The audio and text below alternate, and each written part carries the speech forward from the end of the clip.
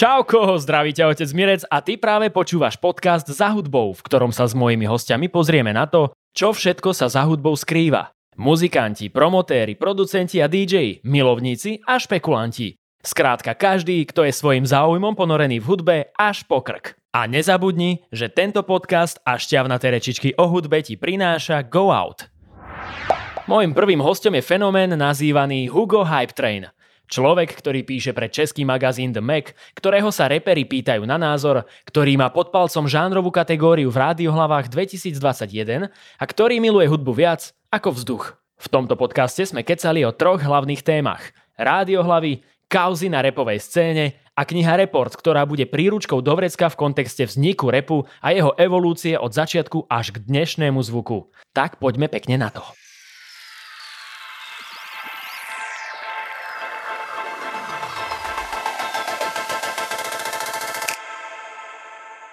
Hugo, čau. Čau, Mirec. Som veľmi rád, že ty si prvým hosťom, ktorým otvoríme novú etapu našich hudobných životov.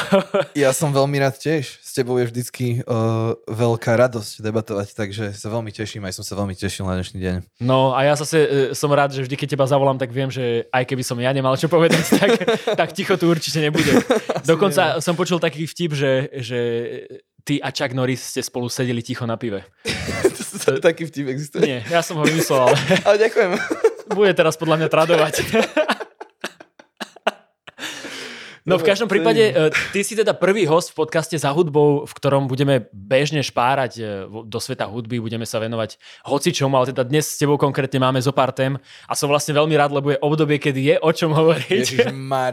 Ježišmária. Takže len možno v rýchlosti poviem, že čo mám ja v pláne s tebou dnes prebrať. Určite zakopneme o Rádiohlavy, kde si sa stal vlastne takým, ako to nazvať, kurátorom, alebo čo si taký akože... Ja som sa rozmýšľal, že čo aj tým ľuďom napísať, keď som ich oslovoval vlastne aj teba a nazval som si to interne, že predseda poroty, to je také akože asi že zrozumiteľné ľuďom, ale v princípe je to, že volá sa to, že koordinátor žánrovej ceny. Áno, a teda pre tých, ktorí by nevedeli, tak len ujasníme, že ide o cenu hip-hop, rap, R&B. Áno, hip-hop, stále rap, sa to volá R&B, takto, hej? Áno, stále sa to volá takto. Aj som vlastne... aj nejaké R&B veci sú tam vlastne určite zaradené, aj keď si ja myslím, že už v dnešnej dobe to akože dosť blenduje, to hlavne tieto dva žánre. Ale vlastne áno, a chcem ešte len povedať to, že vlastne tieto žánrové kategórie majú vždycky na starosti v rádiu ľudia, ktorí riešia tú danú reláciu toho žánru, ale tentokrát tomu tak byť nemohlo, lebo vlastne Tono S vydal super album minulý rok, takže vlastne by bol v priamom konflikte záujmov a za normálnych okolností, keby nebol interpret, alebo keby teda nevydal v tom danom roku žiadny nosič nad 7 skladieb, tak by to mohol teda pogazdovať on, čím ho chcem akože pozdraviť touto cestou, ale tak nemohol, tak som sa toho teda zhostil ja. Jo, na toto inak ešte skočíme, len som chcel ešte dokončiť vlastne to, čomu sa všetkému budeme venovať. Čiže určite druhá vec, ktorej sa nevyhneme, sú práve teraz také Instagramové beefiky medzi repermi, ktoré sú... Kauzy. Dráma. A zrovna dnes je to také, že dnes sa diali veci, takže keď nahrávame, tak je to akože ešte veľmi čerstvé, tak sa teším, že aj do tohoto trošku vrtneme. No a v neposlednom rade budeme hovoriť aj o knihe, ktorú pripravuješ, ktorá sa bude venovať práve rapovej problematike. Áno, presne tak. Výborne. Presne tak. Takže to sú 3 také základné okruhy, ale ja si myslím, že zabudíme možno aj inám. Tak poďme rovno teda na tie Rádiohlavy, keď sme už ich tak rozbehli. Ja teda možno len uvediem aj všetkých ostatných do toho, aby vedeli, že po minulé roky som bol moderátorom bez pozy vlastne ja, kedy som ja koordinoval práve túto žánrovú kategóriu. A teraz teda si to prevzal ty, keďže si spomínal, že Tono nemohol ako práve funkčný, stále aktívny interpret. A tak mi len povedz najskôr, že ako ty, to teraz ideme akože tak od počiatku, že ako ty vnímaš možno celú tú súťaž, alebo teda to oceňovanie Rádiohlav, že príde ti to, že je to fajn, lebo veľakrát sa na to vznáša aj taká akože kritika, že prídu kamaráti a rozdajú si medzi sebou ceny. Jasné, no. Možno to tak v minulosti bolo, ale v podstate táto žánrová cena Rádiohlav vždycky do istej miery odzrkadluje. Ona v podstate je zložená z nezávislej poroty. Takže aj keby teraz chceli v tejto žánrovej kategórii si rozdať medzi sebou akože kamoši ceny, tak to nie je úplne možné tentokrát, lebo ja osobne sa považujem za celkom externého človeka, čo sa týka Rádia FM. Že vlastne, že keď som sa tam dostal do vysielania, tak to bolo raz do Jankovej relácie a potom iba vlastne s tebou v Bezpozi.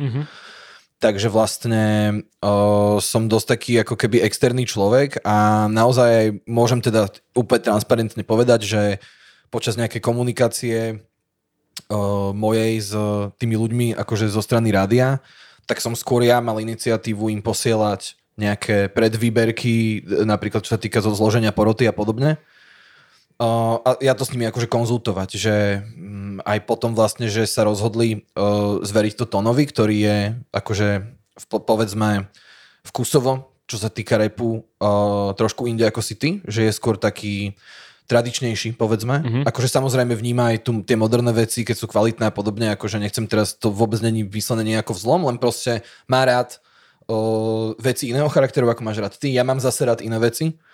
Takže do istej miery teda to, kto vyhrá tú Rádiohlavu, je ako keby odzrkadlením toho človeka, ktorý vyberá tú porotu. Tomu sa akože nevyhneme. A teda či ten človek to zoberie z tej strany, že teda osloví akože nejaký network ľudí, lebo vždy je to tak, že ten človek má nejaký network ľudí, ktorých pozná a o ktorých vie, že mu na tom Instagrame reálne odpíšu, aj keď majú, dajme tomu, 20, 30 až XY tisíc sledovateľov, hej, že v tej DM-ke sa to nestratí a že proste príde na to odpoveď, tak takýchto ľudí vždycky má ten moderátor, alebo teda ten človek, ktorý je poverený, iba nejaký network. To znamená, že keď v minulosti tam bol moderátor, ktorý mal network skôr medzi alternatívnymi repermi a vydavateľmi a žurnalistami a neviem kým všetkým, tak sa to odrazilo na tom, že kto to vyhral. Tento rok ja som sa k tomu postavil tak, že som sa naozaj snažil veľmi široký diapazon ľudí osloviť na toto a veľmi ma potešil prístup rádia, že vyslovene z ich strany iniciatíva bola osloviť aj nejakých ľudí z Českej republiky. Vzhľadom na to, že hlavne teda v tejto, neviem, či to je vo všetkých kategóriách takto, ale minimálne v rapovej kategórii, keďže ten presah fanúšikovský, že vlastne Češi konzumujú slovenský rap a Slováci český, tak si myslím, že ten názor toho človeka z zahraničia je veľmi dôležitý. No jo, ja si myslím, že to je v týchto žánrových kategóriách vo všetkých, že sa snaží akože čo alebo teda mali by sa snažiť čo najpestrejšiu škálu tých porodcov práve, aby ten priesečník nejaký tých názorov práve ukázal ten najkvalitnejší projekt za uplynulý rok.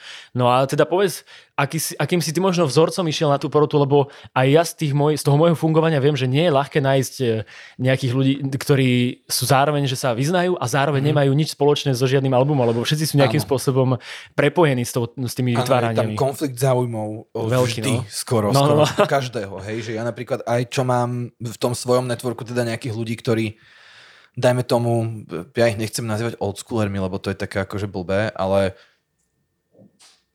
sú to vlastne ľudia, ktorí jednak majú už viacej rokov a jednak aj akože vkusovo, keď ich sledujem, tak vidím asi, že kde sa pohybujú a čo sa im páči. Tak keď som ich chcel osloviť, tak proste sú vydavatelia alebo nejaký niečo, hej. Ale zároveň som si potom povedal, že keď je proste typek, ktorý viem, že sa motá okolo rapu strašne dlho, napríklad Kubo Očenáš, hej, a teraz pil si mu cover, tak to akože neberiem úplne za konflikt záujmov, lebo proste... Hej, to je akože grafická spolupráca, to je jeho job, ale vieš, v podstate, takže určite, že napríklad za Čechov je super, že to prijal napríklad Honza Strach, čo je podľa mňa akože veľmi veľké meno na to, že proste to dá, vieš, Matej Kretík, čo rieši Edikt, Dom Skywalker, Homer, proste celý opak Disu, týmto ich zdravím, chalani, čo vlastne majú varianta našej show na našom vlastne verejnoprávnom rádiu, tak oni majú na českom vlastne tiež o rape show, takže vlastne oni sú tam všetci traja ako protejšek taký, takže ich som vybral a rôzni takí ľudia, akože čo už možno ani to neriešia, vieš, že presne išiel som inak veľmi aj podľa toho zoznamu, čo si mi poslal ty z minulých rokov, že niektorí ľudia napríklad 1.6 vydala, no tak Bihimu som nemohol zavolať, lebo potom by to bolo jasné, keď som akože mal ho na tom zozname a potom som si povedal, že nemôžem vlastne. Takže takto, snažil som sa to urobiť, dal som tam napríklad aj takých ľudí, ktorí vyslovene akože možno nič s tým rapom nemajú, ale napríklad vieš, že Kubo Krížo má na svedomí proste najikonickejšie Izomandiasové fotky a covery pre proste Conspiracy Flat Studio a pre hentých a pre tamtých a akože do istej miery tvaruje tú kultúru, vieš, to isté Lauzi Auber napríklad a do istej miery si myslím, že Kubo aj tými editoriálmi v Esquire proste, že jak sú tam to boli tie grills a tí detskí skatery a tieto všetky veci, vieš. Internet. No veď aj zahraničný dokonca, vieš, že to sú všetko také veci, ktoré do istej miery akože sú súčasťou tej rapovej kultúry, akože možno okrajovo síce, ale oni celkovo tým, s kým spolupracujú a tak proste tvoria nejako, sú takí tastemakers, ako keby. A aj preto som ich ako keby oslovil, že proste vy s vašim vkusom, že skúste akože niečo to. Takže a moje najväčšie prekvapenie bolo to, že 40 plus releaseov vyšlo minulý rok. Ono je to také, že keď sa zrazu do toho ponoríš, tak zistíš, že toho vyšlo fakt kopa. Áno. A podľa mňa je super, neviem ako to teda, ty si spomínal, že to má mať viac ako 7 trackov, alebo je tam aj nejaká dĺžková...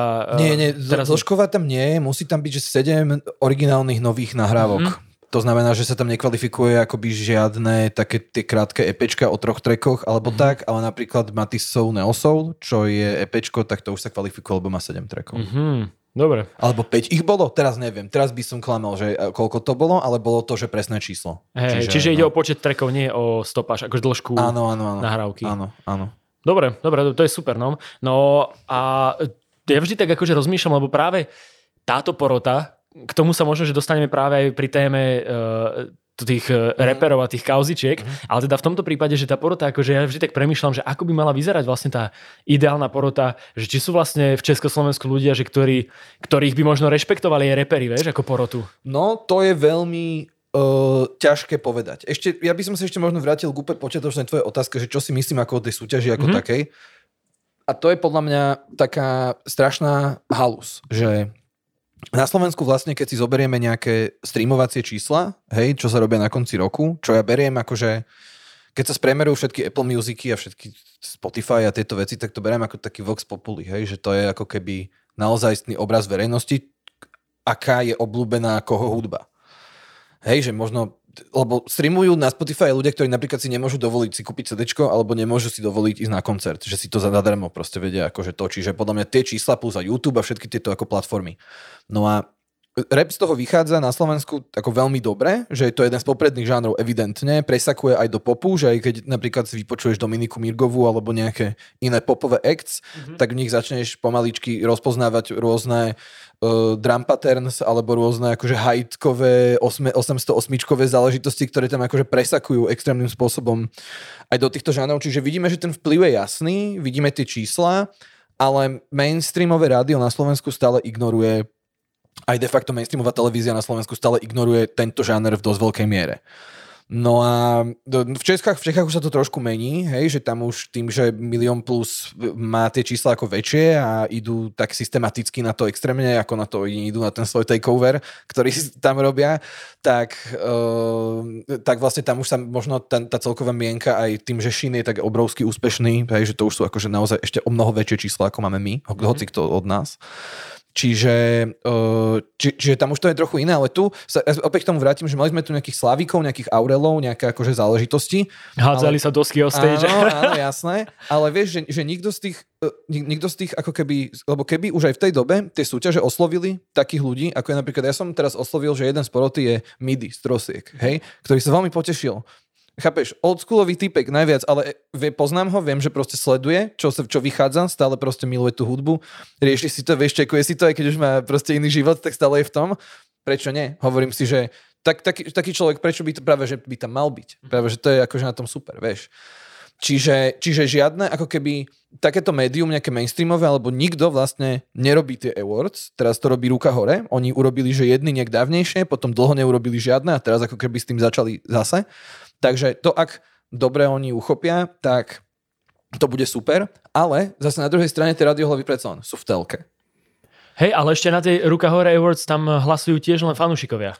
No nie, však hlasujú predsa porodcovia v žánrových kategóriách a fanúšikovia hlasujú... Na Ruka hore? Nie, v Ruka hore sú... Ruka hore myslím, Ruka hore sú iba... Áno, Ruka hore sú iba fanúšikovia. Hej, čiže toto je ten rozdiel, ktorý je pre mňa tiež vlastne to, čo je zásadné a čo si myslím, že... Plus, akože vieš, slovenský rozhlas nesmieme zabúdať na to, že je jedna akože extrémne vážna verejnoprávna inštitúcia, ktorá má obrovskú tradíciu a to, že ja to tak poviem veľmi nadnesene, ale ja som z tej generácie, že to, že vôbec nejaké rádio hrá rap, je pre mňa že blessing a to, že sa ja budem môcť, že ísť o rape s niekým rozprávať v rádiu a moja mama si to bude môcť pustiť, tak to je, že super. Že to je geniálne, že pre Boha živého to je perfektné a je úplne smiešné, že rok 2022 už Kámoško, no. to je extrém a vieš, a je to stále takto. No. Je to stále takto, čiže tie Rádiohlavy sú pre mňa ako keby jediná taká cena, ktorá je, že od tej takej, presne ako si povedal, od tej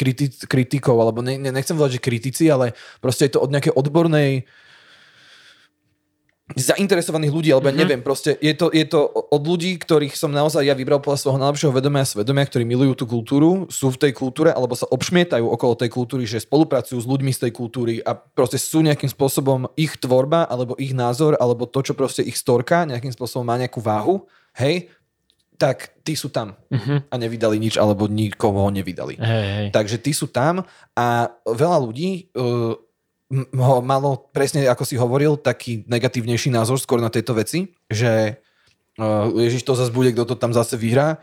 No, ja som sa snažil to urobiť tak, aby to naozaj vyhral objektívne ten, ktorý urobil najkvalitnejší projekt. Hej, že možno to, ale pozor, najkvalitnejší projekt, to znamená, že možno to nebude najlepší reper z nich. Možno to nebude, možno bude spievať ten typek. Nevieme to, lebo tých 40 releaseov je strašne ako rozličných a je tam napríklad, vieš, že čo keď sa stane, že to vyhrá Kamil Hoffman, ktorý na jednej strane je prototypom človeka, ktorého by mohlo zahrať Radio FM a na druhej strane je milión plus. Rider, chápeš? Že to sú, vieš, že uvidím, ja som sám veľmi zvedavý, že ako to dopadne. A chcem teraz aj touto formou povedať, že absolútne neviem a asi ani do poslednej chvíle, ty to máš už za sebou, tak môžeš ma potom povedať, že ak to bude, ale asi aj do poslednej chvíle nebudem vedieť, kto to vyhrá. No ja som väčšinou mal, ja som to robil asi 2-krát, ak sa nemýlim. No jasné. A mal som nejakých favoritov. Vlastne vždy, ja vlastne, to je treba povedať, že ani ty nevidíš, že kto ako hlasoval, až že to vidí vlastne len ako keby produkčná z Rádia FM, ktorá dostáva všetky veci, že aby možno aj ľudia vedeli, že je to vlastne v tomto smere tak akože čisté, že ty nevieš, nikto to transparentné. A ja si pamätám, že som mával také akože horúce typy, už keď potom mi bola tá 5, Minulý rok to vyhral vlastne Gleb, že? Áno. To bolo Leto v kufri. A predtým to bol Strap, či 2 roky po sebe vyhral Gleb. Tak potom predtým to bolo ešte Strapo. Áno, tak som to robil 3-krát potom. 3-krát si to robil. Predtým tam bolo ešte Strapo. Ale je pravda, že vtedy tiež Gleb vydal vec, ale to bolo, myslím, to bola Lavička. Áno. Áno, a vyhral to Strapo s tým 13. poschodím. Áno. No a teraz, teda tento rok som zvedavý. Áno, to bol aj Matis, nie? S Martinom. Hej. V tom roku. Áno. No ono každý rok, že akože fakt si myslím, že posledné roky, že vôbec nie je núdza o zaujímavé projekty na československej scéne. No jasné. A to mňa osobne veľmi teší, že mne sa napríklad stáva, že mám fakt rád niektorých interpretov, ktorých normálne si rád púšťam dokola. A my sme dokonca aj po minulé roky práve s RMN-om, myslím, že sme to akože nazvali takú ako hodnotu, podľa ktorej usudzujeme, že čo je dobrý album, že miera skipu, že koľko skipuješ, alebo prípadne by to ešte mohlo byť nejaká, že miera návratnosti. A že to sú také akože hodnoty, podľa ktorých usudzuješ, že ktorý album je pre teba ten lepší. Ježiš, áno. A možno teda teraz akože len tak...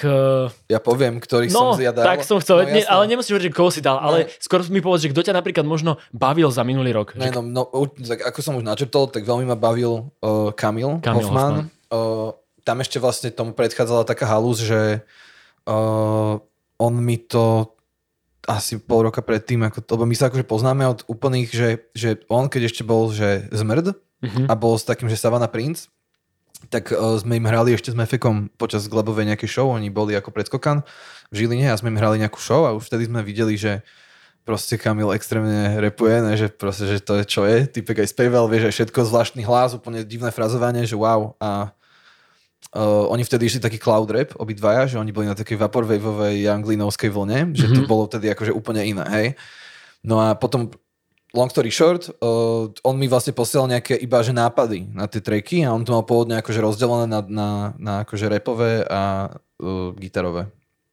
A tak sme sa o tom akože že hlasovky, že týždeň v kuse hlasovky non-stop, ale ja to milujem, že to je najkrajšie proste, že keď ten interpret fakt, že sme kamoši a že chce sa so mnou o tom rozprávať, tak to je pre mňa najväčší ako keby také zadozučnenie za to, čo robím alebo sa snažím robiť a že mi to tak najlepšie padne, že proste, že keď môžem byť súčasťou toho tvorivého procesu, akože baviť sa o tom a otvárať tie otázky a tieto veci, že to je akože úplná paráda. Týmto akože fakt zdravím strašne Kamila.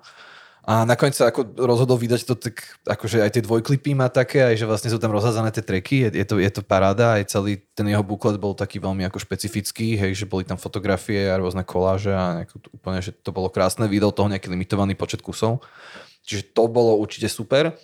Na moje obrovské prekvapenie fakt, že keď vydal Tonči album, tak som furt len videl na nejakých storkách a on robil tomu nejakú takú listening session a videl som, že proste On dokonca mal v nejakom divadle, nie? Alebo ja neviem, ale vyzeralo to tak. To bolo niekde, neviem, či je v Nová scéna. Ježiš, vyzeralo to úplne, že som sa na to pozeral, že na tých storkách a ja furt, že čo on tam robí? Že on tam, že on napísal, že básnickú zbierku, alebo že o čo tam ide? Lebo všetky tie storky boli také, že som nevedel vôbec, že čo sa tam deje. Potom tam hrala nejaká hudba, potom on z toho čítal nejaké veci. Si hovorím, že wow, že aká zaujímavá vec, že no, tak to som zvedavý, ne? A mal tam Matisa, tak to je ďalší môj kamoš, zdravím.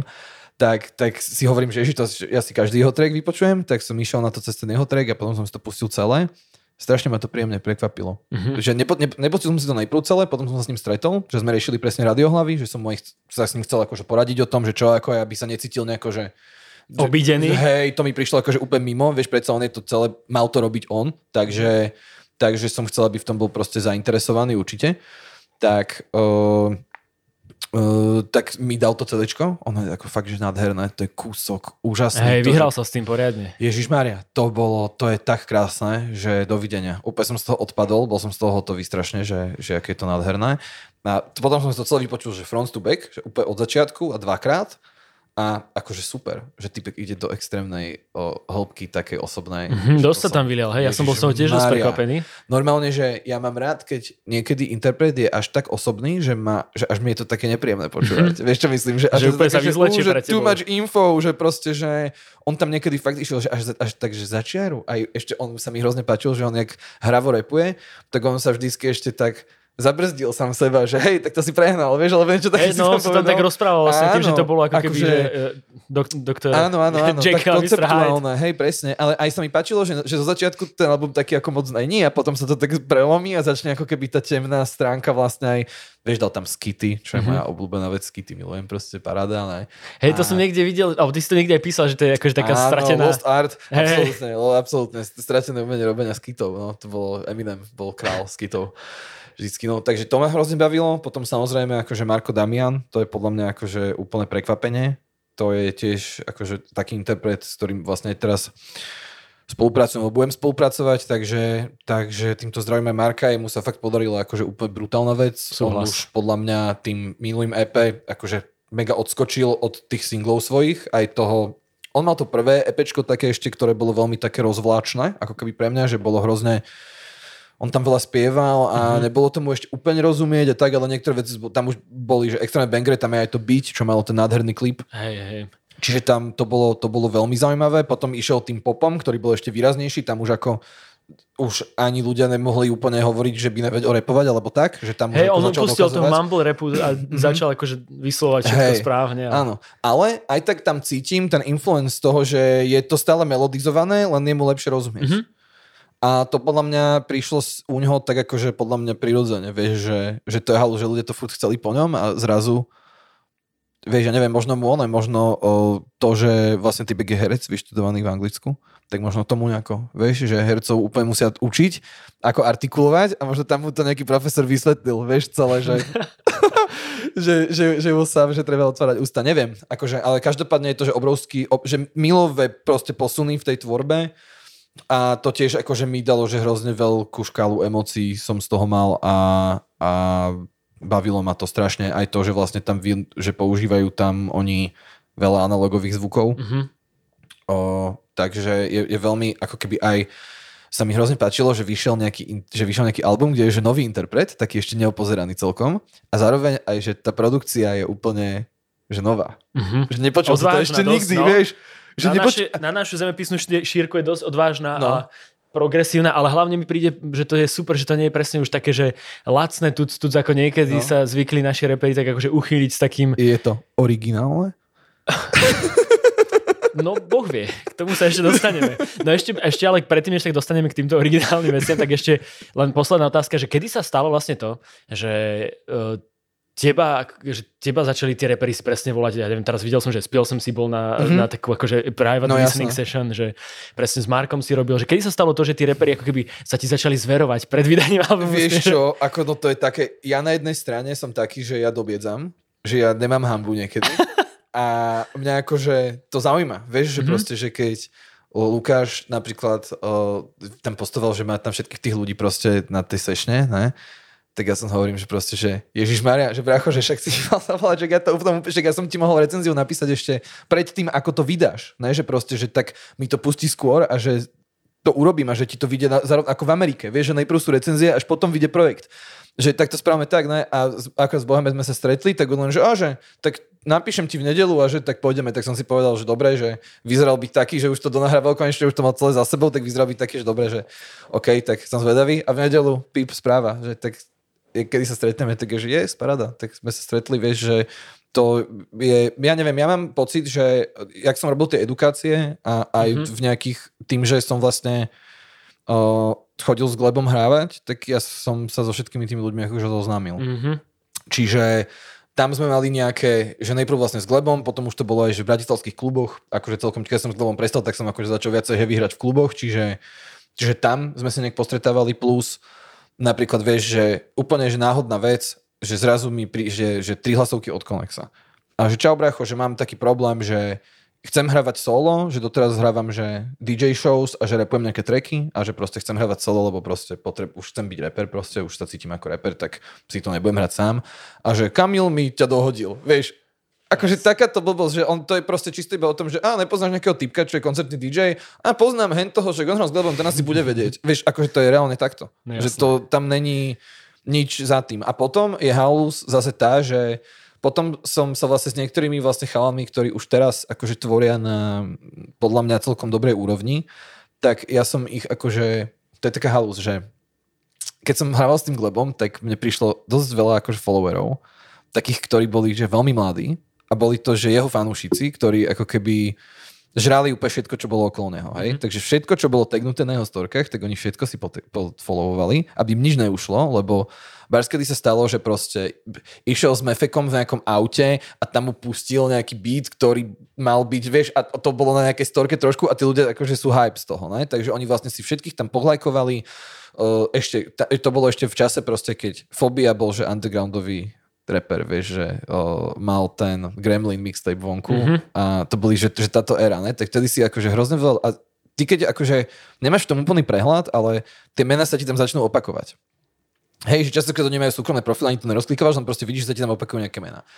A potom nastal čas, to bolo asi nejaké 3 roky, kedy ja som jednak začal robiť tú edukáciu, predtým ešte som vlastne robil, že s Megom nejaké veci a tie recenzie a vlastne to je asi možno odpovedal na tvoju otázku, že vlastne Homer sa snaží byť vždycky akože plus minus transparentný s tým, že je to spolupráca medzi mnou a ním a že vlastne, že ja to pre ňoho redakčne pripravujem, aby on ako moderátor potom to mohol prezentovať. Hej, že to je akože tag team. To o tom vieme, že on mi vždycky akože pošle, že ideme robiť toto, čo na to hovoríš, ja mám na to takýto názor, ja si to vypočujem a v princípe my sa, že na 97,8% sa vždycky zhodneme, takže vlastne to začalo tá spolupráca presne tak, hej čau, idem asi robiť nejaké recenzie, ešte som to nerobil. Tento album, že počul si ho, už čo si o ňom myslíš? A ja samozrejme ma poznáš, takže som mu poslal, že 2 a 4 do facebookového messageu. To trvalo pol hodinu napísať, hej. Typek, že wow, dobre, tak ja to teda celé zoberiem a celé to takto poviem, lebo vlastne si to zosumarizoval, čo som ja chcel povedať a ešte si tam dal nejaký knowledge, že to bude super, že to by mi ani nenapadlo, paráda, poďme na to, ideme to robiť. Tak sme to robili, vieš. A tým pádom akože z toho je asi možno cítiť, že to mám napočúvané a že akože to riešim aj do hĺbky tej kulturálnej a snažím sa akože do histórie a sa tomu ako venovať na trochu nejakej inej úrovni. No tak možno preto. No a potom títo mladí chalani, jak tam naskakovali tie ich mená stále, tak potom začali mi posielať tracky. A to sa doteraz ešte deje raz za čas, že proste mi príde nejaký track od úplne že mladého typka, hej, že ktorého si potom rozkliknem a má že 16. Vieš, alebo tak. A iba, že čau, že čo si o tom myslíš? A ja dokonca, ja som, že nemôžem povedať, že som 100% z tých trackov počul, ale väčšinu som počul. Že fakt, že 80% som si že otvoril Lebo chvála Bohu, to vždycky boli také veci, že už sa naučili tí mladí, že ti neposielajú žiadne rárka ani nič, ale proste na jeden klik sa ti to pustí a ide ti to, hej, takže no a je najväčšia halúz, že jeden z týchto ľudí je proste Šimi teraz. Nice. Takže proste, že ja Šimiho si pamätám akože fakt, že meno, ktoré mi tam akože naskakovalo, začal som ho akože tam vydať a potom vlastne mi poslal nejaké tracky, ktoré už boli akože, vtedy keď mi ich poslal, boli že mega počúvateľné. Že jediné, čo ja som mu vtedy na to, ja som mu povedal, že ježiš, super, že paráda, fresh sound, ale že ja som mu vždy hovoril, že nech je rytmickejší. Že nech aj spieva, ale že nech je aj rytmickejší, že mne sa on strašne páči v tej rytmickej polohe, ale to tiež není žiadna rada ani nič takéto, len že ježiš, bracho, mne sa ľúbi, keď rapuješ. Skôr taká subjektívna preferencia. Áno, úplne, vieš, a to, čo on si s tým spravil, tak to už akože, vieš, len on vie. Hej, ale myslím, že to veľmi dobre dopadlo inak práve so Šimim. Ježišmária, Šim posledný je super. track North Face Šim je super, proste to, že to ma hrozne na ňom bavilo, že on fakt, že najprv to bolo tak, že fakt, že mi poslal nejakých pár trackov. Ja som hlavne bol úplne hotový aj z tej produkcie, že ten producent, on vlastne, čo teraz robil aj ten Nintendo Loop, tak to je vlastne jeden typek a ten mu dával akože strašné beaty a typek tiež úplne wavy do toho spieval, vieš, úplne som bol z toho, že wow, že wavy shit. Tak halus. No jo, no ja som vlastne celá táto tvoja odpoveď začala pri otázke, že, lebo teda otázka bola, že ako vznikol možno aj ten rešpekt od reperov voči tebe, pretože myslím si, že musia rešpektovať teba ako nejakého v odzovkách recenzenta alebo niekoho, od koho chcú počuť názor, čo mi príde sexy. A v mnohých prípadoch zároveň si hovorím, že alebo mám pocit, že práve tie reperi zatiaľ nechcú úplne rešpektovať niekoho, kto chce skritizovať ich hudbu. No jasné, lebo ale tak v tom je to čaro toho, že ja som vlastne, aj keď sme začali s Homom robiť tieto veci, tak sme to najprv ako volali recenzie, ale ja už som potom začal trošku proti tomu bojovať, lebo ja osobne sa necítim úplne komfortne v pozícii recenzenta, lebo si myslím, že recenzent by mal mať aspoň nejaké akože hudobné vzdelanie, minimálne nejakú proste vedu, alebo nejakú proste, však aj hudobná kritika sa podľa mňa ako študuje, keď sa študuje filmová, hej. Čiže ja si myslím, že ja skôr vnímam, že mojou misiou je ako keby skôr ten rap kontextualizovať. Lebo podľa mňa celá tá vec, aj čo sa momentálne deje, akože v našom rape, je celá ako keby zapríčinená tým, že my si musíme uvedomiť úplne na začiatku to, že natívny americký žáner sa udomacnil v strednej Európe medzi belochmi zo strednej triedy. Hej, v princípe veľmi zjednodušene povedané. To znamená, že akýkoľvek princíp, ktorý v Amerike je nejaký platný alebo je uplatnený, my nemôžeme na 100% uplatňovať na Slovensku. Musíme ho brať s rezervou a musíme ho brať v kontexte toho, kde sa nachádzame a čo robíme. To znamená, že keď napríklad sa stane, že to, čo urobil Pilsi na tracku Vidíš, jak sa na mňa pozeráš, že citoval niekoho flow, ako to on sám povedal, proste pretextoval som si to, baví ma tá linka, rozhodol som sa proste dať tomu iný, niečo cez to povedať svoje. Ja neviem, možno ten track pre ňo niečo znamená, možno je tam veľký dôvod, prečo je to pretextované, to sa my nikdy nedozvieme, je tam proste priestor na našu interpretáciu, čo je fasa.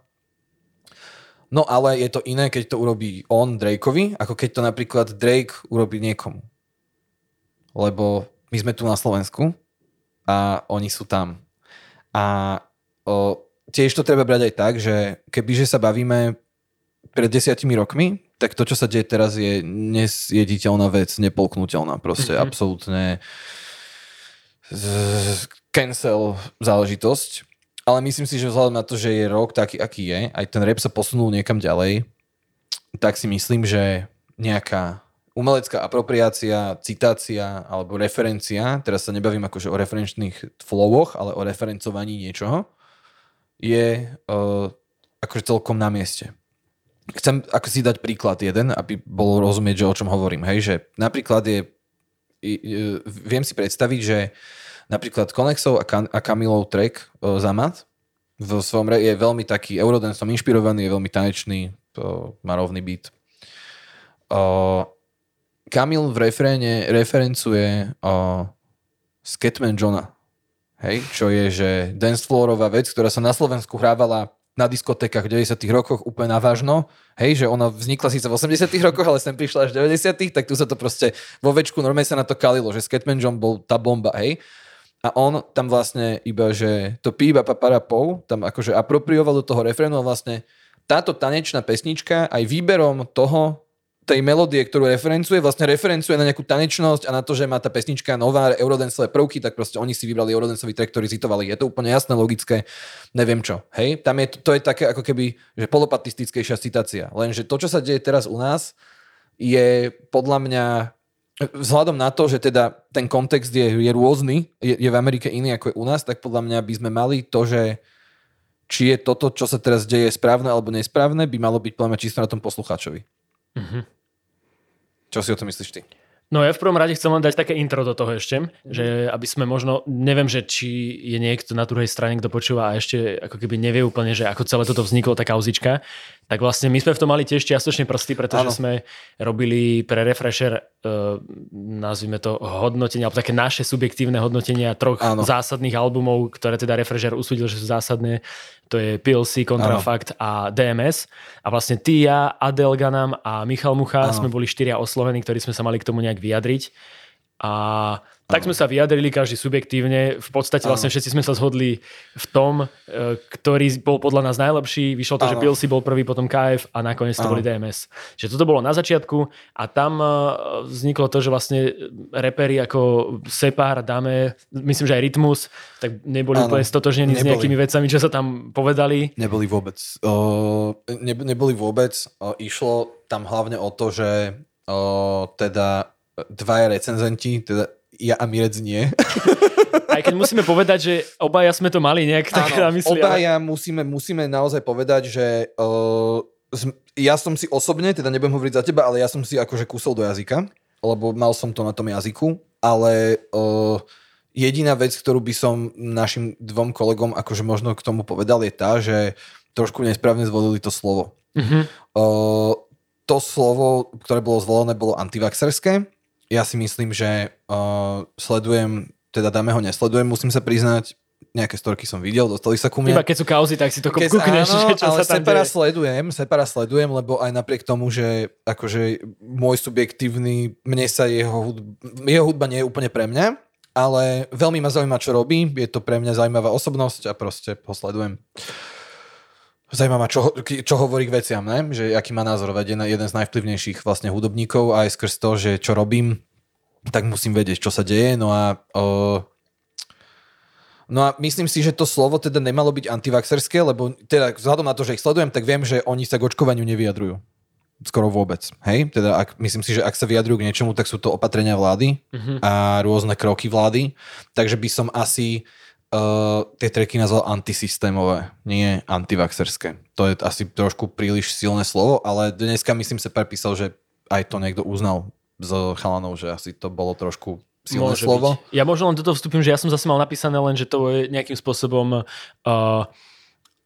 ako keby také zľahčovanie tej situácie, že nie je to úplne možno, že vhodné, ale nebol som to tiež takto radikálne napísané, skôr som mal také, že zľahčovanie situácie. Áno, no ono je to presne o tom, že vlastne DMS-ka je veľmi ako keby už taká, ja neviem, že či existuje nejaké lepšie slovo, ale je to ako keby taká zábavová záležitosť, že proste, že myslím si, že oni už ako keby rezignovali na nejaké vážnosti ako kapela, hej, že keď oni repujú solo, tak majú veľmi ako keby tematické tracky práve, akože myslím si, že Separ je veľmi tematický rapper. Z týchto, ako čo teraz tvoria, možno jeden z najtematickejších, že má fakt tie tracky, ako niektoré však sú o tých babách a o týchto všetkých veciach. Teraz toho, čo tie novšie veci už som ako moc nepočúval, ale z toho, čo sa ku mne dostalo, tak vždy to ako bolo o niečom. Tak vlastne presne boli veľmi srandovné všetky tie DMS-acké. Ja som tam aj písal, že vlastne oni ako jediní priniesli na stôl vlastne zábavu a priniesli nejaký fan.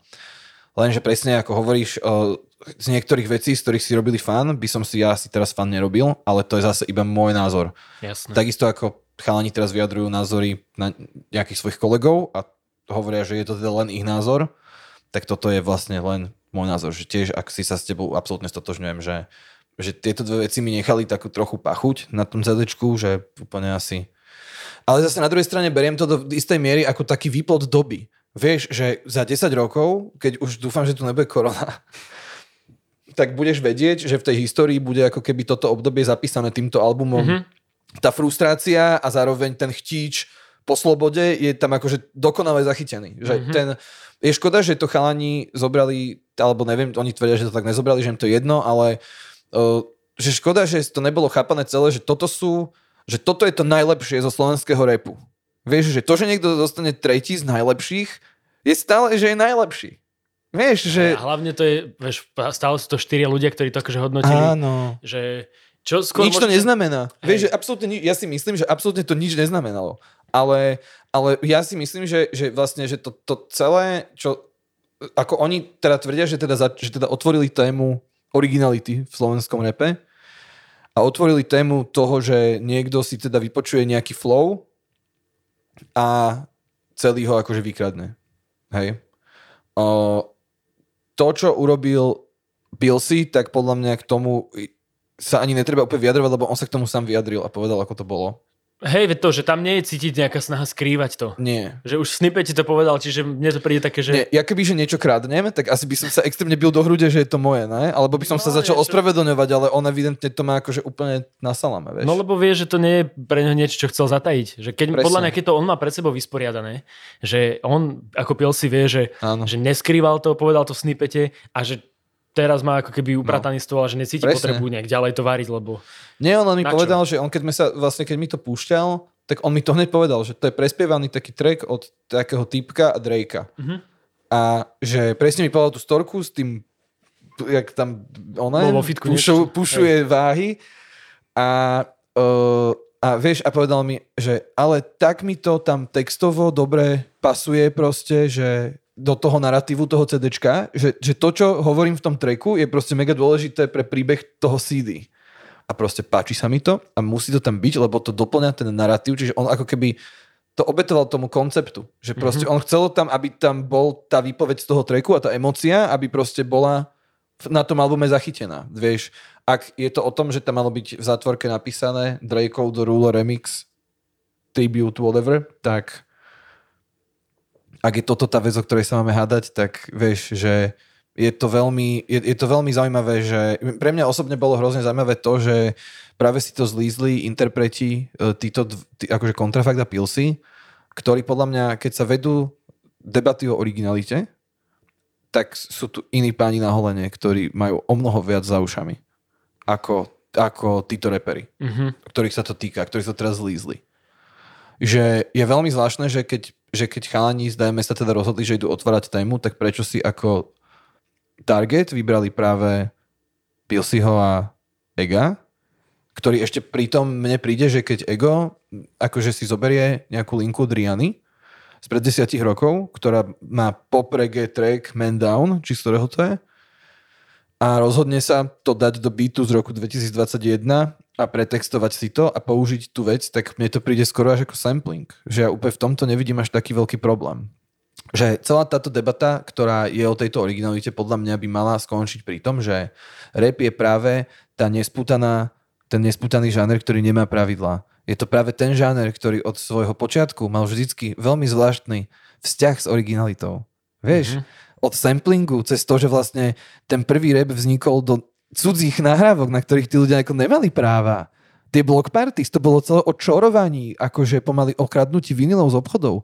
Akože ten vzťah rapu a originality bol vždycky extrémne na hrane, veď sample clearance je doteraz absolútne obrovská otázka. Chápeš, keď Pharrell Williams musel zaplatiť 11 mega za Blue Red Lines pre Robina Thicka, má to Pharrell za potreby vykradať Marvina Gaya? Vieš, je to veľmi zvláštna debata, že hlavne keď to zoberieme takto, že vlastne, že ten vzťah rapu a originality ako také a potom vidíme, že všetci títo ľudia nosia Supreme, ktorý vlastne vyčoroval tú belgickú nejakú babenku, čo robila tie postre, že vlastne do červených boxov písať futurov italikom vlastne už robila ona a že vlastne tento logo Supreme ju cituje a cituje jej prácu, čiže vlastne jej vzdáva hold. A oni ani nemuseli, myslím, platiť. A možno museli, neviem, to im musel hlava povedať, alebo niekto, kto sa v tom vyzná lepšie ako ja. Ale že vieš, že to je citácia. Že vlastne žijeme v ére, kedy napísať na tenisky slovo v úvodzovkách fixkou Zvýšilo im od 2000 eur proste hodnotu a zrazu to bolo vysoké umenie. Dať na kabelku plastovú reťazku, zrazu začalo byť proste, my tu žijeme v takomto svete. Vieš, že a tu sa bavíme o originalite? No podľa mňa je toto akože, vieš, vec, ktorá je strašne ťažko uchopiteľná, ale čo podľa mňa je... To, čo ukázala táto kauzička, je to, že to sme sa aj my už bavili o tom, že vlastne mnohí rapperi majú tracky o tom, ako ich nezaujímajú názory ľudí, ja neviem čo, ale práve tu sa ukazuje, že tí, čo nás kričia, tak tých zrejme asi zaujímajú, alebo neviem, že mi to príde, že teda to nie je asi až taký nezáujem o iné názory, ako hovoria. Čiže toto mi príde absurdné, lebo sú to vlastne ľudia, ktorí nemusia vôbec takéto veci vytláčať von.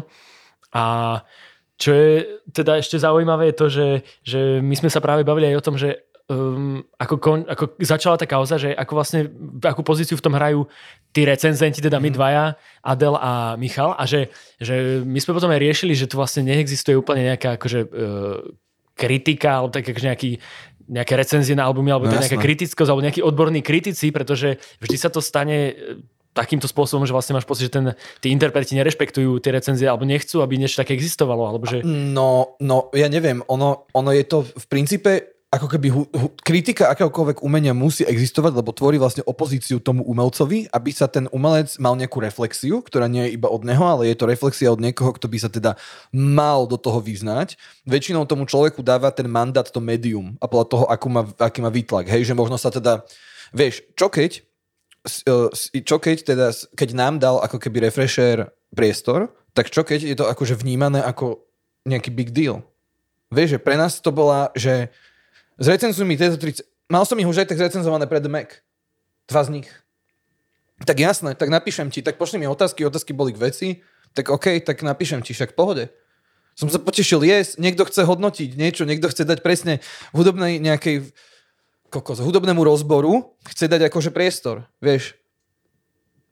Tak si hovorím, že je paráda. Ešte Viktor Kniž mi písal ty si pamätáš tú správu, že máme furt hate na to, že naša redakcia vyberá, že top albumy robí rebríčky, že furt na to dostávame proste zjeby, že furt máme bídu na internete, takže teraz sme sa rozhodli, že dať to proste ľuďom, ktorí akože, vieš, aj Mišo Mucha, Soundbomb Radio, hen tam robí Edit Radio, vieš, akože, Soundbomb Edit Radio, teda tak, na Rádiu 1, čiže je nejaká personality, vieš, robí, veď to není len taký nejaký typeček, však typek je A&R v Edit Sounde, vydavateľstva nezávislom. Ako nehovorím, že to teraz akože je to nejaký obrovský deal, alebo čo, ale tak je to proste úspešný typek, ktorý sa evidentne tomu rozumie, keď to rieši, nie? Robil tam v Queense, veď Mišo robil so všetkými repermi, ktorí boli influenceri.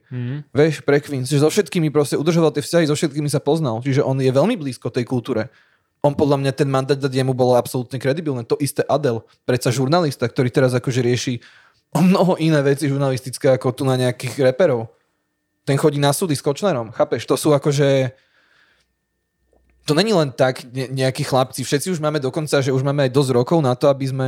Že sledujeme tú scénu vlastne od začiatku. Že my sme boli vlastne všetci, táto garnitúra nás, sme boli puberťaci, keď vlastne Kontrafakt prvý vyšiel na CDčku. Mali sme 11, 12, 13, 14 rokov. Čiže my sme videli celý ten rap pred našimi očami sa vlastne vyvíjal, my sme boli pri tom. Nehovorím, že sme teraz nejaký úplne tu zvaní na to, aby sme tu vyjadrovali sa a rozsekávali, že toto je dobre a toto je zlé, lenže to je zase ďalšia vec, že ja mám pocit, že v dnešnej dobe povedať, že sa ti niečo nepáči, je automaticky brané osobne. Že nepáči sa mi to, rovná sa, to je zlé. Ale ja si myslím, že to tak vôbec nie je, veď ja by som mal byť úplne... by mi malo byť umožnené povedať, že táto hudba sa mi nepáči. Prečo sa ti nepáči? No neviem, proste sa mi nepáči, lebo hudba je subjektívna vec, proste buď sa mi páči, alebo sa mi nepáči. To je ďalšia vec, že proste sú podľa mňa, že 3 druhy poslucháčov. Že prvý druh poslucháča, rapu, hej? 3 druhy poslucháča rapu. Prvý druh. Absolútne ortodoxný, prísny poslucháč rapu, ktorý neznesie žiadnu formu kopírovania, ani sú preňho sveté proste rules, ktoré boli zasadené v 90 rokoch. Sú to proste ľudia, ktorí srdcom milujú. Nesmejme sa z nich, hej? Je to akože, sú to úplne kredibilní, sú to tí najviac skóroví rapoví fanúšikovia. Možno ich vkus je Lil Yachty, ale proste stále si nenavidia Drakea, lebo Drake vykrádá. Vieš, sú to takí tí oldschooleri, ktorí proste nechcú ako keby túto voľnosť dopriať tým umelcom, že proste pričom, napríklad si zober dancehallová kultúra, 3 rytmy. V celom hudobnom žánre sú 3 beaty. pičoval niekto niekedy, že mu niekto vykradol beat, však všetky sú to rovnaké veci, že to zahráš na stole. Všetko je to rovnaké. A proste tam, a pritom z tejto kultúry ten rap je, tak potom prečo sa tu bavíme o nejakom bajtovaní, keď tam to bolo celé o tom, že 10 typci, každý na rovnaký beat a kto zarepuje lepšie, tam ten showcase vlastne vychádzal. No, dodnes to tak proste funguje. No jasné. Vieš, že toto, čiže potom je tá prvá časť, je tá prvá kategória, ktorí sú teda takí, že sú strašne prísni, srdiečkári, takí tí, ktorí proste naozaj to ctia, proste originalita, proste naozaj sú takí zásadní. Potom sú ľudia, lebo ja už napríklad, vieš, môj napríklad perfektný príklad k tomuto je, že tvorba Quentina Tarantina. Každý film Quentina Tarantina je zložený z scén a každú tú scénu by si našiel v nejakom filme. Že on vlastne tým, že on že robil vo videopožičovni a má napozerané všetky filmy na svete proste, tak on iba robí to, že normálne máš stránky, ktoré sa venujú iba tomu, že napríklad máš Kill Bill a máš tam teraz že 30 filmov na jednej strane, 30 scén na druhej strane a jednak jednej sú. Že roztečená, že šmach krvi na snehu, hej, a máš tam, že japonský film Kill Bill. Potom, že babenka v žltej kombinéze v žltej prilbe. Anime Kill Bill. Červená motorka. Akira Kill Bill. A takto proste ideš. Hej, on pracuje na referenčnej báze. On vlastne iba mix and match, všetko, čo videl. Tam som videl takú halus, to by bolo dobre, keby to vyzerá tak, vieš, akože takýmto štýlom. Sampluje v podstate. Celú svoju vec sampluje. Vieš, takisto. Poďme sa hnevať na Disneyho, že Levý král bol vykradnutý Hamlet. No lebo bol. Pozri si Levého kráľa niekedy. Musím si to dopozerať. Ty si to nevidel? No Levého kráľa som videl, keď som bol krpec asi v kine. No Levý král, brácho, je Hamlet. Pre deti. Aj dokonca duch toho otca sa mu ukazuje tomu, akože to je Hamlet. Normálne od začiatku do konca to je celé Hamlet. Ale vrátim sa radšej do tej hudobnej, lebo to ja vo filmoch sa ja nevyznám. Ale vieš, ale to som chcel povedať len tým, že potom je to, že napríklad čas, ktorý sa vlastne napríklad som aj ja v nej, a to je taká, ktorá berie vlastne už rap ako normálne umenie, ako každé iné a správa sa k nemu ako ku každému inému. Plus, akože ja som extrémne ovplyvnený, lebo ja pracujem v reklame a v reklame sa proste stále kradne niečo a niečo sa referencuje a niečo sa proste používa a je to celé o tomto, hej, že tá prax je trošku iná, celý reklamný biznis je úplne iný ako hudobný, takže vlastne tým, že ja mám reklamný background, tak ja mám tú toleranciu toho, čo je originálne, akože hodne nízko, hej, že mne sa práve, že páčia referenčné veci, mne sa páči, keď niekto repuje nejakú linku a ja tam proste spoznám nejaký outcast, že ježiš, že typek proste úplne to vychytal, že to je proste presne ako on, že to je super, vieš. Že vôbec nevidím problém. Že vidím tam práve, že moju šikovnosť nejakú, že napríklad sa mi hrozne páčilo, keď napríklad v tracku Celý deň sa zajebávam, rytmus na konci, úplne zadelil, že Mike'a Jonesa, flow. A ešte aj opakuje vety, vieš, že celý deň, úplne taký úplne, že Mike Jones, úplne to isté. A úplne, keď som bol malý, tak v živote mi nenapadlo byť nastratý na rytmusa, že vykrade Mike'a Jonesa. Bol som úplne šťastný, že ježiš, že tak rytmus pozná Mike'a Jonesa, to je super. Že nie som iba ja debil, čo si za 350 korun slovenských chodí kúpovať Double XL magazín do zahraničnej tlače, aby videl Mike'a Jonesa. Vieš, a existuje aj typek, počúva Mike'a Jonesa, to je paráda. Vieš? Čiže to pre teba bolo vlastne pridaná hodnota? No pre mňa to bolo super, vieš, akože ja som, ale to je zase, to som ja. No a potom je ešte najhoršia, ale potom je ešte tretia najširšia časť poslucháčov hociakej hudby a to sú binárni poslucháči. To sú, páči sa ti to? Áno, nie. Prečo? Neviem. Proste nepáči sa mi to. A to sú ľudia, ktorí počúvajú rádio, to sú ľudia, ktorí proste neriešia hudbu. Ani že kto to repuje. Lenže to sa mi páči, srdiečko na Spotify vybavené. V živote nevie, kto to repuje ani nič. A takýchto ľudí je, že to si my nemyslíme. V našej bublinke hudobnej si myslíme, že to je strašne dôležité. Kto je executive producer v credits? Ne, vôbec, absolútne. Je to jedno, tí ľudia absolútne binárne. Áno, nie, páči, nepáči, vybavená. Vieš, a tí originalitu vôbec neriešia. Že tí častokrát som sa napríklad stretol aj s názorom, že záleží aj na tom, že síce je track možno trochu menej originálny, ale je o mnoho lepší ako ten originálny. To je potom ešte ako ďalšia vec, že koho tracky sú počúvateľné a koho nie. Je podľa mňa strašne akože veľa uhlov pohľadu, každý vychádza z nejakých svojich zážitkov a preferencií, čiže podľa mňa akože neexistuje nejaká všeobecná pravda na to, ako sa k tomu postaviť. Preto hovorím, že by to malo byť na tom fanúšikovi. Že áno, je super, že sa proste Separ vyjadril k tomu vyjadrujú sa k tomu ľudia, je super, že sa o tom bavíme, je super, že ľudia, ktorí teraz majú 13 a zapisujú si na veľkej prestávke v prvom zošite alebo do prvého telefónu s puknutým displejom si zapisujú texty, tak je fasa, že im niekto hovorí, že buďte originálni. To je super. Ale zase na druhej strane by tu niekto mal byť aj taký, kto bude hovoriť, že proste umenie je voľná disciplína. A pozrite sa, Andy Warhol prekresloval etikety, veci. A aká bol hviezda? Chápeš? Tu sme proste vo svete NFT-čiek a ako neuveriteľných vecí, ktoré sú len deriváty derivátov. Chápeš? My už tu žijeme inú dobu dneska a to, čo je akceptovateľné, koniec koncov aj tak iba ten dopyt po tej hudbe vlastne určí. Hej, že keď teraz proste vydá Kontrafakt nový track a bude mať 5000 views za 3 dní, tak uvidíme, že vlastne čo. Len sa mi trošku nepáči to, že si myslím, že aj my, keď sme riešili tie recenzie, alebo teda tie naše vyjadrenia k tým albumom, tak sme sa nesnažili ako keby vnúcovať nikomu žiadny názor, ani nikomu hovoriť, že takto to je. Že myslím si, že ja som sa alebo teda snažil o všetkých tých CDčkách skôr povedať niečo pekné, lebo veď je nový rok. Vieš, ideme sa tu baviť o tom najlepšom, čo vyšlo do ríti na našej scéne, tak poďme sa teda baviť, prečo je to najlepšie. Nie, že, vieš, akože ja som to takto poňal. Aj tie rozbory beriem tak, že tak keď už o tom robím rozbor, tak ma to asi zaujíma. Viete, aký mám vkus, som celkom náročný na hudbu, tak buď mi veríte, že je to dobré, alebo mi neveríte, je to na vás. I don't give a fuck. A robím tomu rozbor, lebo sa mi to asi páči, tak sa to robím, keď robím s Megom, že proste na niečo, čo sa mi nepáči, tak ja proste sa nebudem nútiť do tohoto počúvať.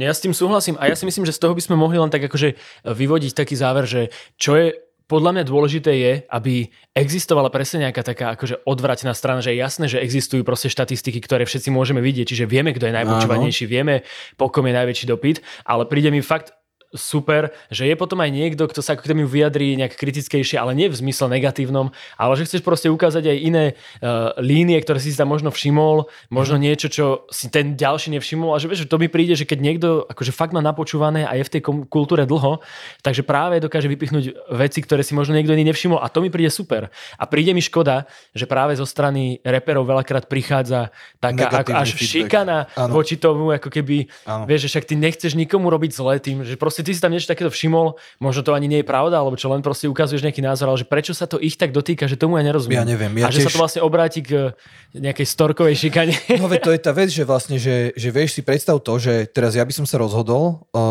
niekde napísať, že proste album DMS je antisystémový a zľahčuje COVID a myslím si, že takýto typ vecí teraz nepotrebujeme a myslím si, že ich fanúšikovská základňa to nepotrebuje počuť úplne, nakoľko je veľmi krehká, lebo je aj dosť mladá.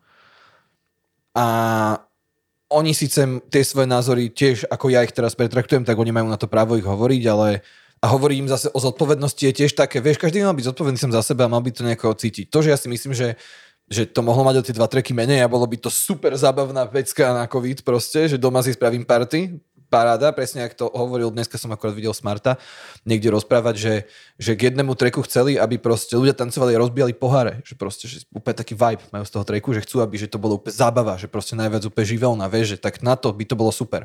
Ale aj keby som sa to rozhodol tam napísať, hej, čo som sa nerozhodol a hovorím to celé v podmieňovacom zmysle, takže to nehovorím, nie je to môj názor, hovorím, kebyže sa rozhodnem tak, hej, takže som to nepovedal. Keby si sa bol býval rozhodol. Kebyže som sa bol býval rozhodol, nehovorím to, hej. Kebyže náhodou nás niekto počúvate, nehovorím nič takéto, je to čistá fabulácia. Nehovorím nič takéto. Tak, kebyže sa rozhodnem to napísať, tak je dosť možné, že ako ja mám viesť debatu cez sociálne siete s človekom, ktorý má o 280 000 sledovateľov viac. A sú to sledovatelia, ktorí majú jeho podobizne vytetované na častiach tela a jeho texty na častiach tela a celé majú rukávy z jeho tvorby a evidentne sú veľmi zapálení pre jeho tvorbu a sú ready urobiť hocičo. Čo je super, čo akože posielam DMS obrovský palec hore, že komunita ich fanúšikov evidentne je veľmi silná a majú byť na čo pyšní. Ale kebyže sa rozhodnem teda povedať niečo v negatívne, čo je zase iba môj názor a môže to byť zase iba moje otvorenie nejakej debaty, k nejakej zodpovednosti, dajme tomu, za vplyv a podobné záležitosti. Kebyže sa to rozhodnem urobiť, ale neurobil som to, kebyže sa to rozhodnem, hej, je to celé vymyslené a bavíme sa úplne... Už si to dosť podľa mňa zdôraznil. Alternatívnej. No, čiže bal by som sa. Otvorene ti poviem, bal by som sa. Je to a vieš, a ešte čo sme mali napríklad, čo bola taká zaujímavá vec, neviem, či si pamätáš, keď Slimso niečo hovoril na adresu Porsche Boja a dostal pull-up pod dom. To nie, to si nepamätám. Dostal pull-up pod dom. Vieš, a že boli sa s ním proste chlapci porozprávať. Ľudia podľa mňa budú vedieť, čo to je za storku. A čiže tiež to bolo také, že keď dáš spätnú väzbu, ktorá úplne nesadne, tak není to úplne na kostolnom poriadku potom z ich strany. A je to hrozne náročné, že my ako vo všeobecnosti, vieš čo ti poviem, že je hrozné, že bulvár tak pokazil meno novinárčine, že vlastne všetci ľudia, ktorí nejakým spôsobom spadajú do tejto kolónky, kam v podstate aj my možno v niekoho očiach môžeme spadať, tak akože automaticky sú takí akože trošku horší ľudia, alebo zlí, alebo automaticky chceme niečo senzacionalizovať, chceme z niečoho robiť kauzu, chceme si na niečom priživiť, pričom práve ja si myslím, že kebyže sa rozhodnem teda si nekusnúť do jazyka, tak by som, vieš, koľko followerov získal? Podľa mňa veľmi veľa. Možno by som dostal nejaké označenie na storke, WhatsApp. A vieš, kebyže náhodou fiktívne. Hugo Hypetrain. Kebyže náhodou. No nič. Počuj, uzavrieme túto tému. Prosím. Možno len tým, ešte, že bolo by krásne, keby sa celá táto kauza pretavila do hudobnej tvorby. Ježiš, a vysvetlili si to v distrackoch. Áno, prosím. Proste slovenská scéna veľmi dlho nezažila kvalitný, a teraz nemôžem príliš veľa zdôrazniť slovo hudobný beef. Že predstavme si, že je iba ICQ a Boom a že na MySpace sa dajú dávať tracky, konečne to tam dali možnosť takú, že si to môžeš dať track a proste poďte si to vyhovoriť nejako, prosím vás, v trackoch, lebo to by bolo super. Presne, nech sa to z tých Instagramových storiek premiestni do tej hudby.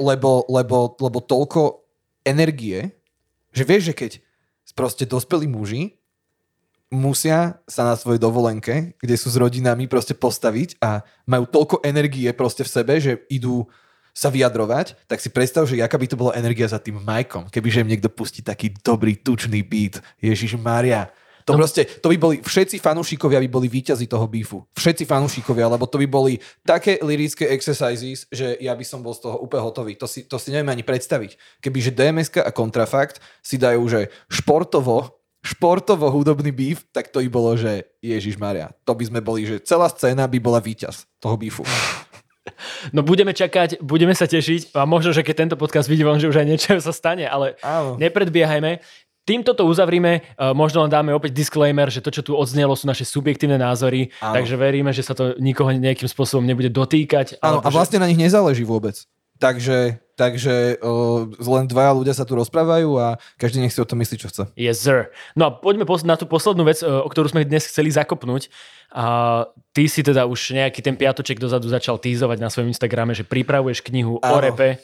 Tak poď o tom zase vychrliť zo seba, že čo všetko potrebujeme o tom vedieť. Ja sa hrozne z toho teším. No ja to tiež teraz práve. Možno akože počuť na mojom hlase, ale ja som z toho strašne šťastný, lebo stala sa taká vec, že som proste jedného dňa veľmi dlho cestoval a písal som jeden článok pre Mac a keď som ho dopísal, tak mal 8,5 strany. Akože normostrany a štvorkovej, to znamená, že to je taká akože nejaká alegória mojej osobnosti. Tak sa stala proste takáto vec, no a potom som si povedal, že je škoda to nechať akože v takejto forme, tak som si povedal, že to idem akože ešte rozviesť.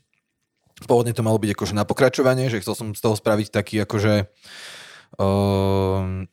taký formát, ako by bol v Rolling Stones magazíne, hej, že si mal že článok, že na 10 strán, vždycky akože v časáku, ale neviem si predstaviť akože úplne, že taký časák, kebyže je tu nejaký taký časák, tak sa mi ozvite. Český Esquire, nenáhodou? Hit me up, Hugo Hypetrain na Instagrame. A možno aj Full Moon.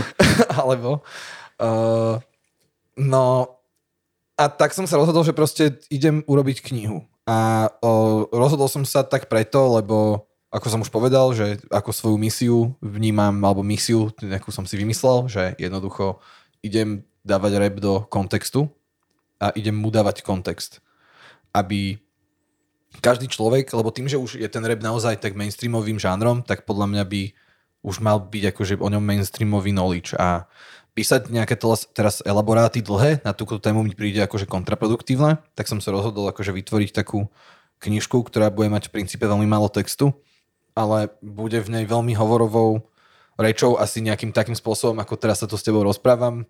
Spísaná vlastne história rapu od úplného začiatku až doteraz. Bude spísaná jednak ako plus minus chronologicky, ale bude rozdelená aj na rôzne akože regióny. To znamená, že každý región, ktorý bol nejakým spôsobom relevantný, lebo rap vlastne... Treba povedať, že ide o americký rap. Áno, samozrejme ide o americký rap, lebo presne, áno, to je veľmi dôležité povedať, ide o americký rap. A treba povedať aj to, že vlastne, že americký rap sa chronologicky vyvíjal tak, že každý rok mal hype nejaký iný región. Že raz to bol Crank z Atlanty, raz to bol Drill z Chicaga, raz to bolo Hi-Fi z Oaklandu, raz to bol G-Funk, potom to bolo neviem čo a takto to proste išlo, že vždy Houston, slap music a tak ďalej, Miamský sound, proste vždycky ten nejaký sound kráľoval chvíľu a na ten mainstreamový sound sa nalepilo trochu z toho regiónu, nejaký element si ten mainstream z toho zobral a pokračoval ten žáner vlastne ďalej, takže teraz vlastne to, čo počujeme, je ako keby paškvilom tých 30 rokov, akože až doteraz, čiže bude to vlastne urobené takto, plus tam bude k tomu aj taká nejaká, ako keby povedzme, že to je taká virtuálna halúz, že chcem ku každej kapitole vlastne spraviť playlist, ktorý bude vlastne cez QR kód dostupný priamo počas čítania. A ďalšia vec je tá, že vlastne určite tá kniha bude, lebo ja osobne som veľký fanúšik komiksu a nedokážem čítať nič, čo je iba text. To znamená, že v tej knihe bude veľmi veľa obrázkov a budú to obrázky od 10 plus slovenských a českých a srbských a ešte neviem akých všetkých ilustrátorov, maliarov, fotografov, graffiti artistov, akademikov a grafikov a art directorov. Mm-hmm. A chcel by som ešte touto cestou pozdraviť aj Kuba Svetlíka, ktorý je vlastne art directorom tejto knihy ako takej. Čiže on vlastne mi bude dávať dokopy jednak nejakú zalomenie a to akože ako to bude vyzerať a jednak budeme spolu vlastne kuratorovať aj tie ilustrácie a celú tú obrazovú stránku. Takže chcel by som, aby to nebola knižka len o nejakom, o tom, čo si prečítaš, ale aby to bolo aj o nejakom vizuálnom vneme, aby si to vedel mať na nejakom kávovom stole rozložené, vieš, a aby sa návšteva spýtala, že to čo je. Mm-hmm. A zároveň ešte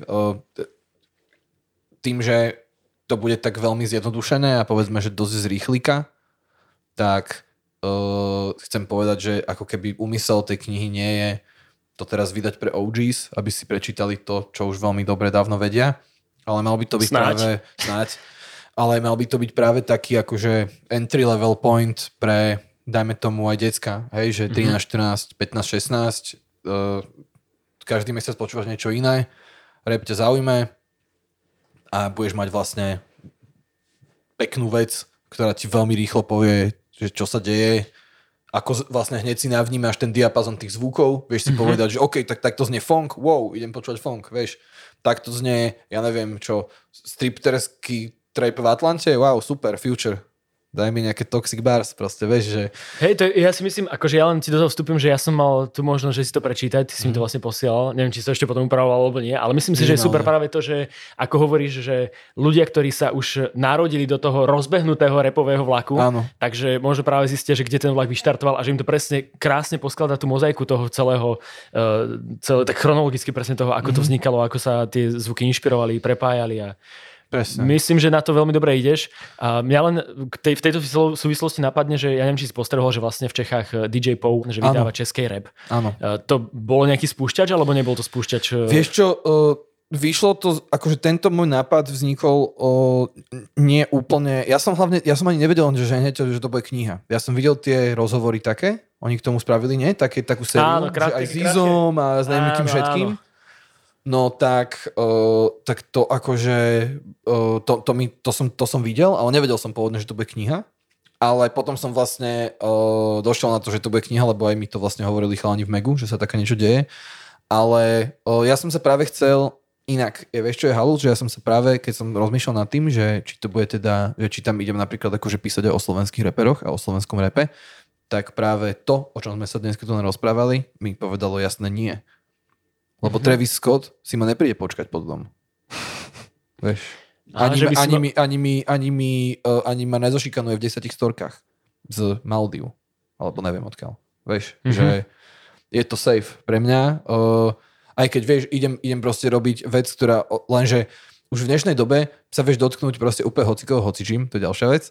A chcem ešte povedať to, že vlastne zároveň tá knižka akože by mala byť v sprievode aj, že všetky ako keby tie ilustrácie, ktoré budú v tej knihe, tak chcem zrealizovať, uvidím ešte, že či sa mi to podarí. To je taký akože moje prianie skôr, ale chcel by som vlastne zrealizovať aj ako keby sériu printov.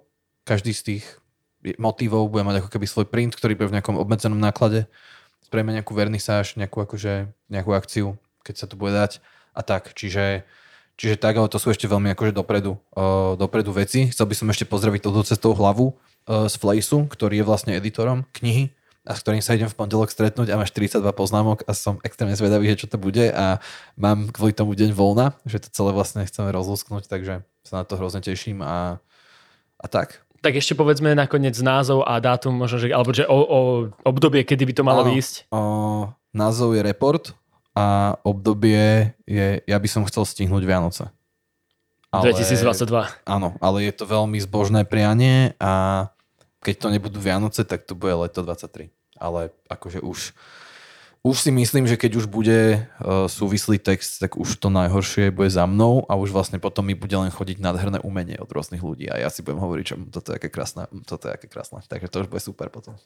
Amazing. Tak tešíme sa na to a držím palce, nech sa to podarí. Ďakujem vám. Tak, ako si predstavuješ. Ďakujem.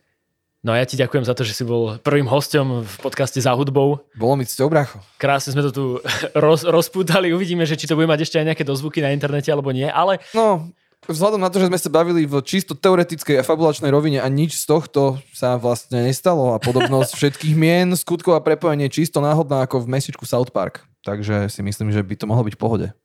Amen. Díky Hugo Hypetrain. Vidíme sa. Ďakujem ti, brácho. Čau. Čaute. Tak, máme za sebou prvý diel podcastu Za hudbou. Ďakujem, že ste dopočúvali až do konca. Ak sa ti naše rečičky s Hugom páčili, z hĺbky duše budem vďačný, ak tento podcast ohodnotíš, najlepšie 5 hviezdičkami a dáš odber na svojej obľúbenej streamovacej platforme. A nezabudni nás zdieľať medzi svojich ľudí, pretože chceme vedieť, kto si, kde nás počúvaš a čo si o tomto podcaste myslíš. Ďakujeme, pa pa.